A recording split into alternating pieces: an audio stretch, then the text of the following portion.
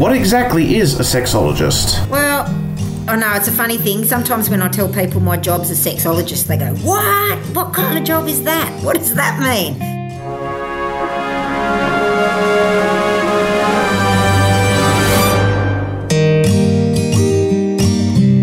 Hello, ladies and gentlemen. Welcome to a new episode of Mr. A+. My guest today is a sexologist, counsellor, and a teacher. She has worked overseas and here in Australia, of course, and she also has her own business, counselling and training people in all areas of sexuality and relationships. I first met her on the television series Love on the Spectrum, and I'm very pleased to be chatting with her again today. Ladies and gentlemen, please welcome Jodie Rogers. Woo!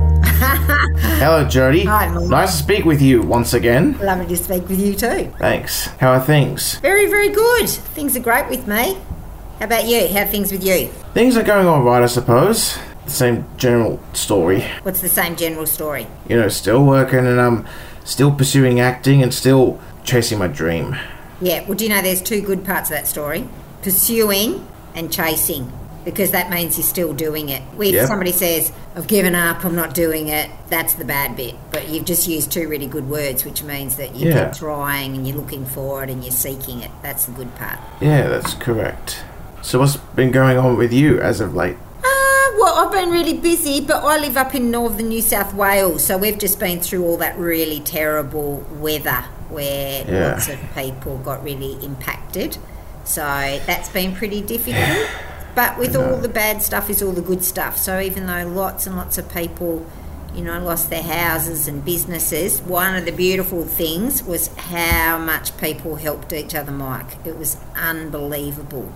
That's good. Yeah, just shows you how great people are. Sometimes we carry on and think, no, people aren't that great. But what you do see is when one person's hurting or in trouble, how wonderful people can be and how much we help each other. So that's been really lovely to see. Yeah, it would have been. Yeah, no, it made me very happy. Made me feel like the world's actually a really good place. Yes, I would agree with that. Although I do at times beg to differ. Well, we all have times like that, don't we? We all have times where we sort of think things are great, and then times when we think it's not great. But I think more generally, if you always go for the good side, if you think positive, then positive things happen. Yes, that sounds about right. You were an expert on Love on the Spectrum, right? Yep. I don't really like the word expert, Mike. Why is that? Well, because I think if you say you're an expert, it means that you know all the things, that you know everything. I like to call myself a specialist, it's something that I specialise in that area. Well, you were the person who gave me and the other participants dating advice and tips. How were you approached to participate in the show? I just had a friend who knew people from the ABC, and they were telling him that they were making this show called Love on the Spectrum, and my friend said, "Oh, do you know somebody called Jodie Rogers?" And they contacted Northern Pictures and contacted Kian, and I was just in Sydney at the time. I was presenting at a sexologist conference, and so Northern Pictures people just said, "Do you want to pop in and have a chat?" And I thought, Mike, I was going to see them to help them find some more people who wanted to be on the show, more autistic people to be on the show. But when I got there and started talking with them about what I do for my work and what my work's all about, then they said, "Hey, would you like to be on the show? And we know this guy that you should meet. His name's Michael." So that's how it happened. So I said, "Sure, I'd love to meet somebody called Michael." I see. Yeah. So that was the very first thing, wasn't it? You and I meeting each other. Yeah, I remember that. It wasn't like I applied to be on the show, Mike. I didn't apply and say, "Oh, I really want to be on television." I didn't want to be on television at all. Mine was just more about Northern Pictures saying, actually, it would be pretty handy to have somebody like you to be able to talk with some of the people on the show. Interesting. How about you? How did you end up on there? I was first told about it by my employment agency, App Work Australia. Yeah. I called them back several times because I was so eager to participate. Well, I'm really glad you did, and I'm really glad I did, because that's how you and I got to meet each other. Yeah. if it wasn't for that show, we never would have met. No, we never would. So I'm going to be thankful for that or for the rest of my life. So will I. In fact, do you keep in touch with anyone from the show?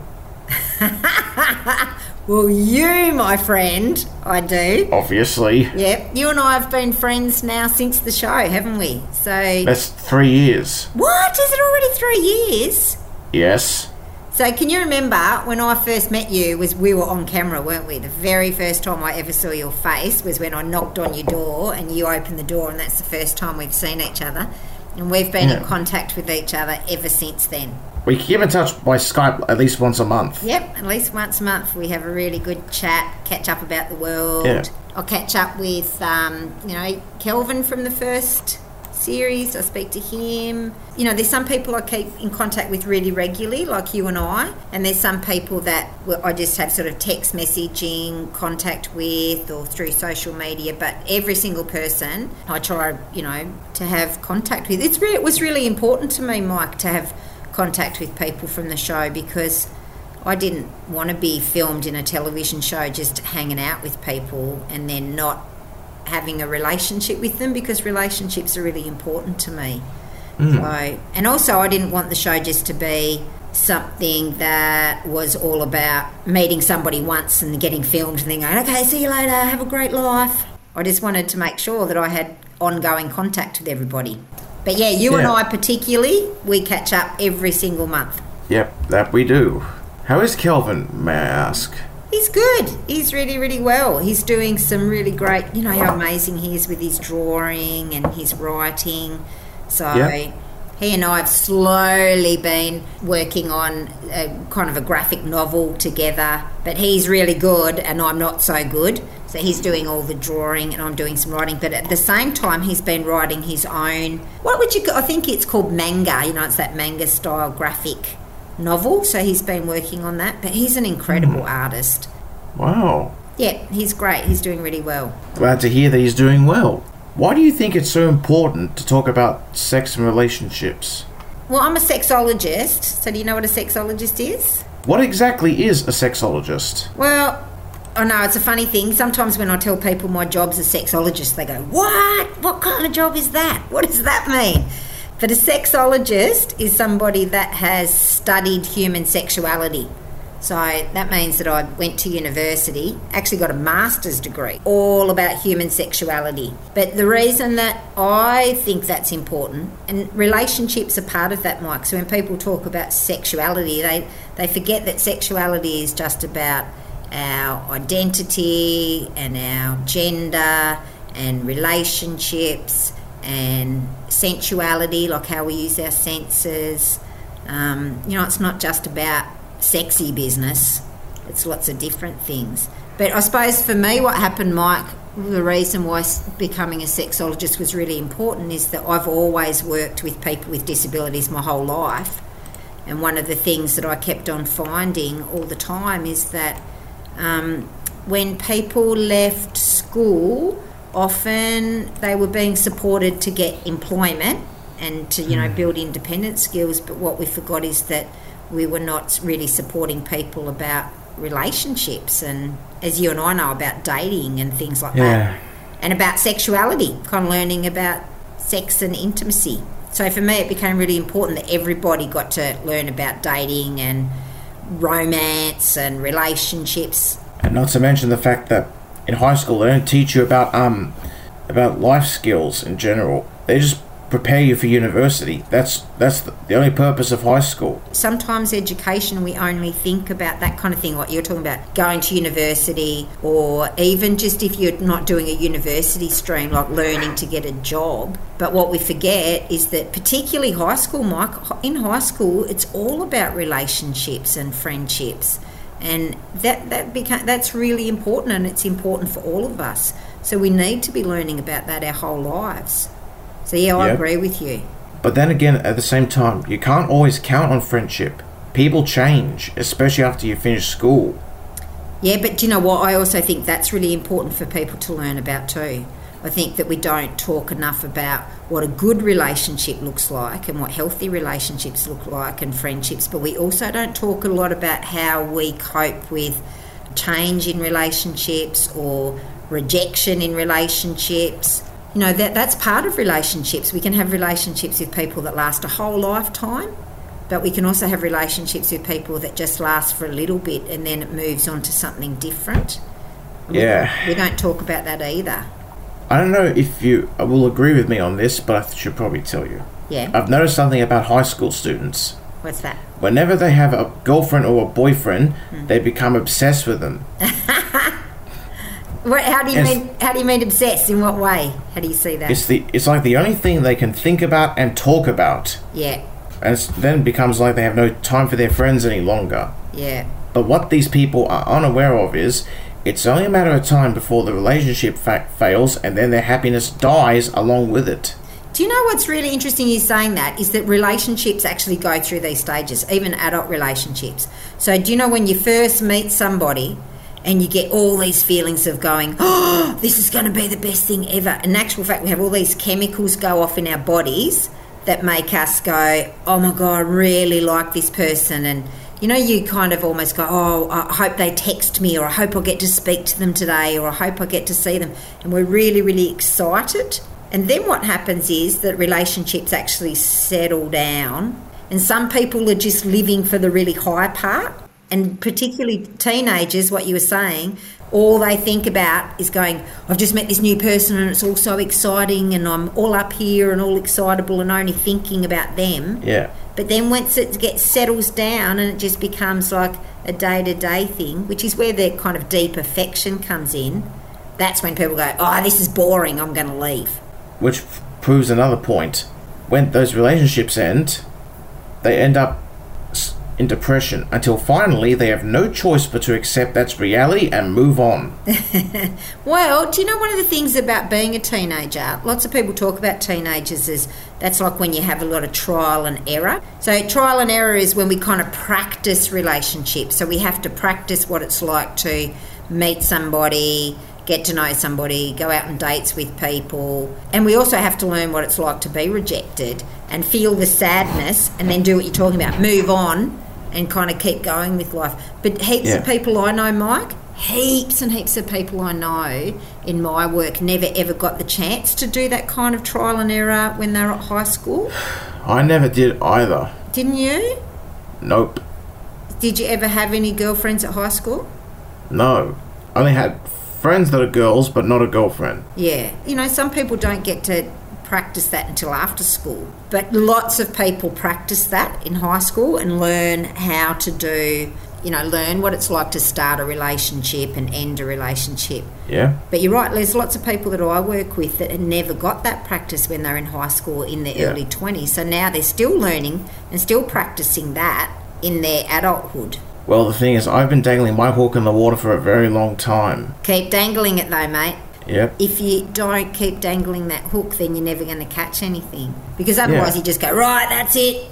You know, if you're using that fishing analogy and say, well, you're just going to hang your rod up, then you basically say, okay, well, I'm not interested in having a relationship. And that's cool. Some people don't want relationships in that way. Yeah. But if that's what you desire and want, then you've got to keep trying. Yeah, of course.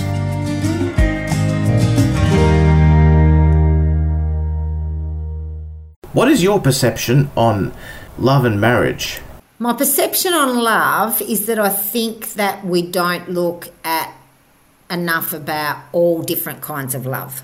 And I think sometimes that we really, really focus on just one type of love, which is this romantic love. But I also really believe that you've got to love yourself first. You've got to go, I'm a really cool person. And then we have to stop focusing on the fact that we say, if you don't have a boyfriend or a girlfriend, then that doesn't mean you haven't lived a fulfilled life, because there's many people that are surrounded by love, but they're loved by family and friends, and that's enough for them. So that's my perception on love. I think that, but I think love's really beautiful, and I think all of us want to love people and we want to be loved by people, and I think that that's a desire for all of us. Marriage, I think that everybody just has the right to choose whether they want to get married or not, and every person should have that right. But also, you should have the right to say, nah, I don't want to get married, but I love a wedding. Do you like weddings? Not really. You don't like going to the big party? No, they just don't excite me. Oh, see, that's where you and I are completely different. I love weddings because I love having a celebration of two people going, woo, we love each other. Personally, I'd rather just elope. Where would you elope to if you had a fantasy elopement? Where would be like a good elopement place? I honestly have no idea. I haven't thought about it that far. But would you elope because you wouldn't want to have a big party with lots of people out at it? Because I just don't want the fuss. I don't want it to be made into a public spectacle. What about if your partner wanted to wear a big flowing gown and have 100 people there? Would you do it for her? Only for her. But I wouldn't be able to give in to everything she asked for. What things are non-negotiable? What things would you say, no way, I'm not having that at my wedding? I haven't thought about it. You don't have to think about it, Mike. Don't worry. There's different types of people in the world. You might meet a girl that's already got it organised. But the other thing is, even though I'm happy for others when they get married, weddings and engagements just don't excite me. We're all different, aren't we? And plus, I hate parties. Do you? Yeah. What is it about parties that you don't like? The noises. Yeah. And they're constant. Yeah. You might just, if you get married, Mike, you might just have to have like a really quiet, intimate, just a few people wedding. Or do what you're saying, elope and do a runner with just you and your partner. Yeah. But what do you think about marriage? Like, you know, when you ask me what's my perception of love and marriage, what's your perception? It's basically the spiritual and emotional bond between two souls agreeing to spend their lives together. So do you think that you can spend your life with somebody without having an actual wedding, like a wedding ceremony? I suppose I could. Yeah. So everybody's different, aren't they? Like, that's the thing, that relationships are different. And some people spend their whole lives together without ever having a wedding ceremony, but they're very committed to one another. So I think it's really up to the individual. I'm just glad that we've given the rights to people, that all people should have the right to marry if they want to. Yeah, of course. Even though weddings and engagements don't excite me, I am happy for others. Yeah. Even though it can be a bit hard for me at times. Yeah. What part's hard for you? Because I've been on a quest for love for a very long time. Yeah. So you're saying that when other people find partners or get married, that you're kind of a little bit envious of it? Somewhat. It's just like another way of it being rubbed in my face. Yeah, that's understandable though, because it's like saying, you know, this is something that you really want for your life, and even though you can celebrate that for other people, it also reminds you that you still don't have your desire fulfilled. That's really honest and open of you to say that, Mike, because, you know, lots of people wouldn't be that honest and open about it. When people demand me to be happy for others, that doesn't help. Nobody can demand you to have an emotion that isn't true. Well, nobody except a mother. Yeah, mums can be a little bit like that. Maybe it's mum's just sort of wanting you to celebrate other people, but she'd also understand. I know your mum, so your mum would definitely understand. It's just about want, Mike. That's all it is. All you're explaining there is saying, I'm happy for other people, but you feel a little bit sad for yourself because it's something that you want so much. It's not a matter of feeling sorry for yourself. It's just a matter of acknowledging what's hard for you to accept. Do you know what, Mike? That's a really insightful thing to say, because, you know, I think that through life there's lots of things that we might desire as an individual.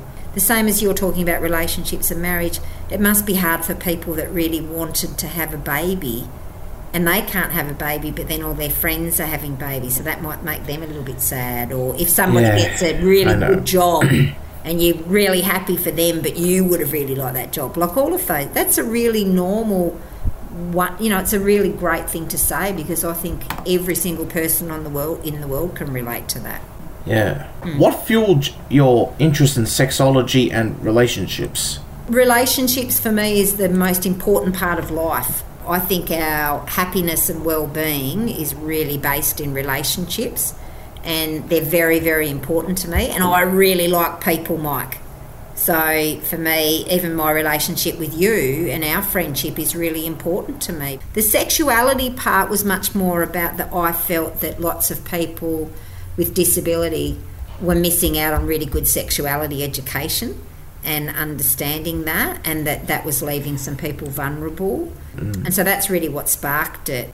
And I'm really passionate about it, Mike. I really, really am passionate that we make sure that every single person has access to really good relationship education and sexuality education. So That's really impressive. Oh, thanks, mate. That's a nice thing to say. All good. It's good to have a passion in life, don't you think? Yes, it is. If you're passionate about something, pursue it. Don't settle for a soul-crushing job. No, well, you're following your passions, aren't you? You're following where you would like to be in life, so... Yep. Yeah, you just got to keep going. When you're passionate about something, it means not giving up, and you keep trying and trying and trying for it. What are some of the challenges that neurodivergent people face when trying to find love? I don't know, maybe you could answer that better for me than I can answer people. You know, when they use that word neurodivergent, they're just saying it's just people who see the world differently or communicate differently than the majority of the planet. So I think a lot of what is the point that might be a challenge for people is that there's an expectation that we all do things in the same way. And sometimes if you communicate a bit differently or interact a bit differently or have kind of hyper-focused interests, that neurotypical people expect everybody to do it their way. So I think that that's sometimes a bit more of the challenge is for people in the fact that, you know, autistic people are sometimes expected to act, when I'm saying act, you know, act kind of in a neurotypical way rather than just being themselves. So that's probably the biggest barrier, that a lot of people need to learn more about autism. That's a very unrealistic expectation. Yeah, what do you say that, Mike? Because you can't be anything else but yourself. Yeah, well, that's exactly right. You know, some autistic people, the barriers for them finding love is that there's an expectation about how people interact. And when autistic people may do things a little bit differently, then it means that they might not know how to... You know, one thing is that they might have social anxiety, so even meeting people can be difficult. Like, you're really brilliant because you can get... Your personality is quite extroverted, so you can get out and go to speed dates and are happy to meet new people. But there's a lot of autistic people who would find it really difficult to meet new people or join in on a group.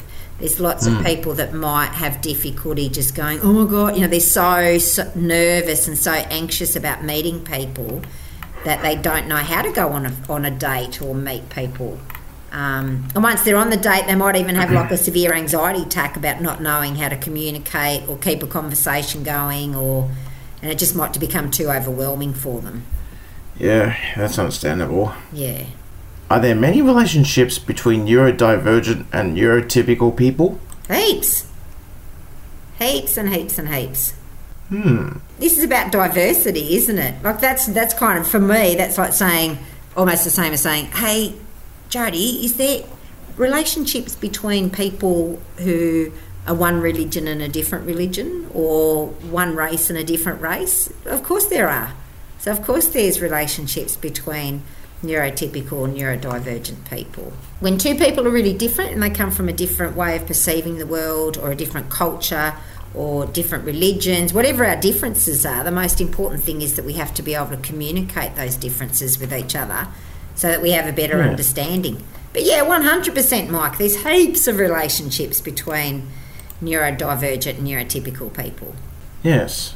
Although I haven't really encountered many of those. Yeah, but remember, I hang out with autistic people every single day and have for 30 years, so I get to see lots, and, you know, I know hundreds and hundreds of people, so I get to see all the differences. We've recently had Mardi Gras here in Australia. Yeah. Happy Mardi Gras. Happy Mardi Gras to you. Thanks. Did you celebrate? Yes, I did. How did you celebrate? Well, I'm not in Sydney, so I didn't get to go to the parade or do any of the big parties like that. But I've got family members and lots of friends who are part of the queer community. And so a lot of my celebration was just making sure that those people knew that, you know, how much I love them and whatever. It's like just celebrating for somebody else. It's such a big celebration for the queer community that it's just letting them all know how loved they are and how great it is that they have that celebration. And why is Mardi Gras important? What we're celebrating is we're celebrating acceptance, and we're celebrating inclusion, and we're celebrating that anybody can be whoever they want to be as long as they're not causing harm to another person. Yes, of course. love often comes when you least expect it. Why do you think that is? I reckon sometimes it's when love comes when you least expect it, because it's when you are so happy within yourself. And so if you're really happy within yourself and you're having a really good time, then what that does is it attracts other people to you. Because when you're confident and when you feel really good and that you're able to speak with happiness and joy and you're excited by the world, when you do that, when you're confident, then what happens is it attracts other people to you. So you're not expecting it because you're just going, yeah, I'm having a great life. And then when you're living like that, all of a sudden this magical person turns up in front of you that you least expect. If we chase too hard and we get down about it, then we don't attract people.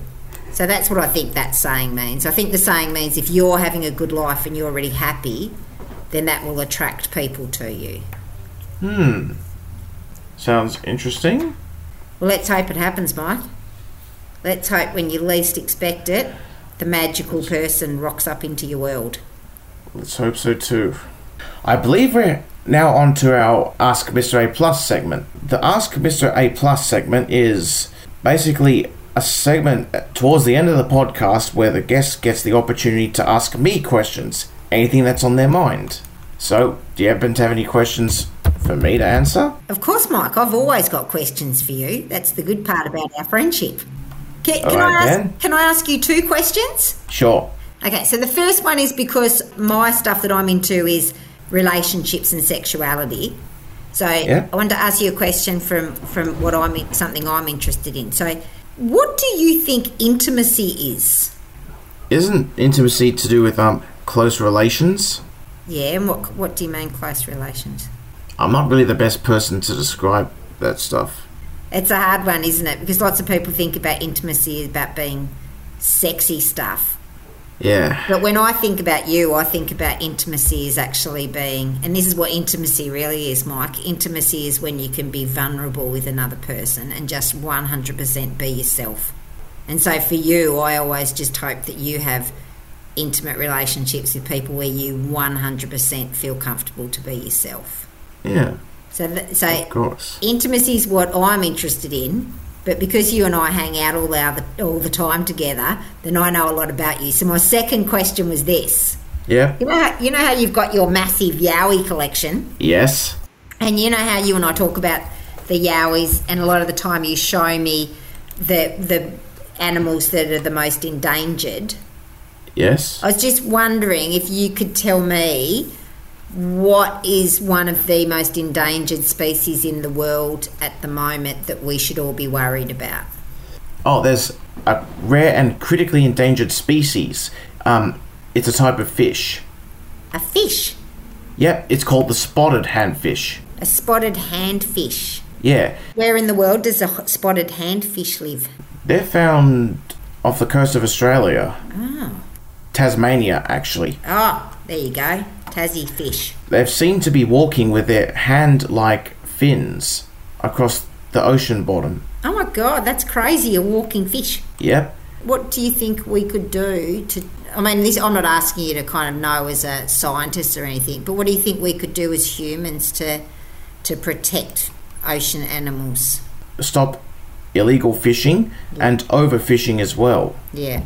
I'd hate to think that there wasn't a spotted handfish in the world.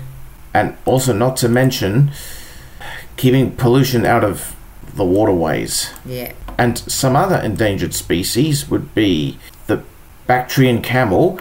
That's a critically endangered species in the wild due to habitat loss. A camel?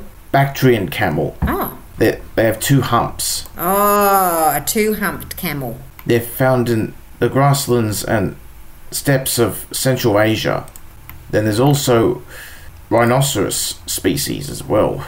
Isn't it amazing, Mike? You can have animals that are as small as a fish, a spotted handfish, and as big as a 2-humped camel and a rhinoceros and everything in between. Lots of endangered species. Yeah, but that's because of all these barbaric activities like hunting for sport, poaching, smuggling, illegal logging, illegal fishing, overfishing, etc. It's one of the things I love about you when you and I chat, though, when you you talk about the things that you love, like Yep. in animals and endangered species, how passionate you get about it, and that's you, Mike. That's the side of you that I wish everybody could see and know, as well as about how many great passions you have. Yeah, I just feel so bad for these poor animals having their peaceful lives disturbed by humans. We're shocking, aren't we? We're also wonderful, Mike. Humans are wonderful. Well, Jody, thank you for joining me on today's episode. It was a pleasure having you on board. I really appreciate your time, so thank you for it. Always happy to speak with you, Mike. Likewise, always a pleasure.